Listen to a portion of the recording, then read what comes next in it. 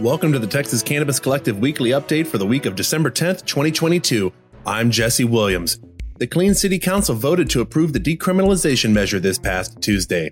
In a 4-3 vote, the Killeen City Council approved Proposition A with an amendment to the ordinance. Councilmember Jessica Gonzalez filed an amended version of the ordinance, which removed Section 22-83 of the language passed by voters.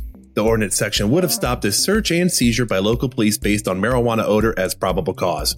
Councilmember Jose Segarra could get behind Gonzalez's motion and was one of the 4 who voted to approve it. I wanted them to be able to use that as probable cause because I kind of read the list of arrests that our police officers have made, and over 1,800 of them had marijuana as a reason why they were arrested for something else, he explained. David Bass of Texas Veterans for Medical Marijuana noted on Facebook that, quote, in Killeen since November 8th, there have been 18 law enforcement officer searches based on the smell of marijuana. Of those, 9 resulted in the discovery of hard drugs, weapons, or outstanding warrants. Bass further noted that the other 9 were less than 4 ounces, and the police confiscated the marijuana and did not arrest the people. That was stated by the police chief that night at the council meeting. Those 9 searches that resulted in felony arrest for other marijuana are why our police do not want to give up their right to search, stated Bass. Before we go any further, if you're watching on YouTube, hit that subscribe button. If you're listening on a podcast platform, hit that follow or subscribe button as well. You can also subscribe to our newsletter at TexasCannaco.com. Search for the Lone Star Collective podcast and Texas Cannabis Collective in your search engine to get all of our updates about cannabis news in Texas. Oak Cliff Cultivators are a sponsor of our news updates and podcast. In addition, Oak Cliff Cultivators won the highest CBG hemp flower at the Taste of Texas Hemp Cup this past Saturday. For more information, visit oakcliffcultivators.com. Support also comes from Thrive Apothecary. For more information about Thrive Apothecary, visit thrivetx.com. This past week, Senator Charles Perry filed Senate Bill 264 regarding consumable hemp products in Texas. Perry has authored a piece of the bill that brought concern to the hemp community over its implications for the industry. The bill states, notwithstanding any other law, a person may not manufacture, sell, or purchase a consumable hemp product in the state that has Delta-9 tetrahydrocannabinol, concentration of more than 0.3% on a dry weight basis, and that contains synthetically derived tetrahydrocannabinols as defined by department rule, including synthetic derived acids, isomers, or salts of tetrahydrocannabinol.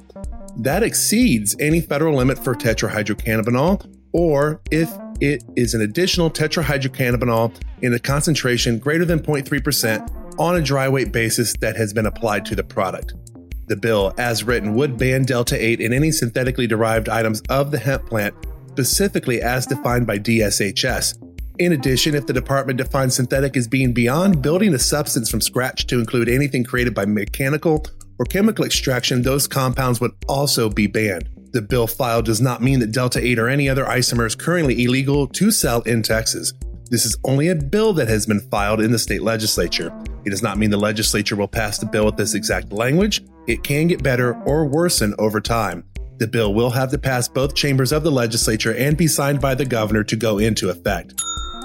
The Taste of Texas Hemp Cup took place on Saturday afternoon with vendors and people from across the state attending to celebrate another year in Texas. One of the event's biggest highlights was Dan Harrer speaking to the attendees in the early evening about the plant's future with some warnings to go along with it. Investors that want to come in, they don't want to build relationships, they want to own relationships. I can tell you that this is a serious problem as we move forward, and we're all challenged by the same things financially. We're all very susceptible to the things of survival and building a way forward. The overall Best Hemp Flower in Texas award went to Jeremy Greens. Jeremy Greens is an indoor grow hemp company in Texas located in Pflugerville, Texas. That is it for this week in Cannabis News Review here at the Texas Cannabis Collective. If something is going on that you know about, you want us to know about it, or you think the Texas cannabis space needs to know about it, that you think they should be aware of, drop us a note on our contact form online. Be sure to subscribe to our newsletter at TexasCannaco.com and search for Lone Star Collective Podcast in your search engine to get updates about our show and weekly news. Likes and subscribe on our YouTube channel go a long ways to helping others get news in Texas and giving you updates. Have a safe week, Texas, and stay warm, my friends.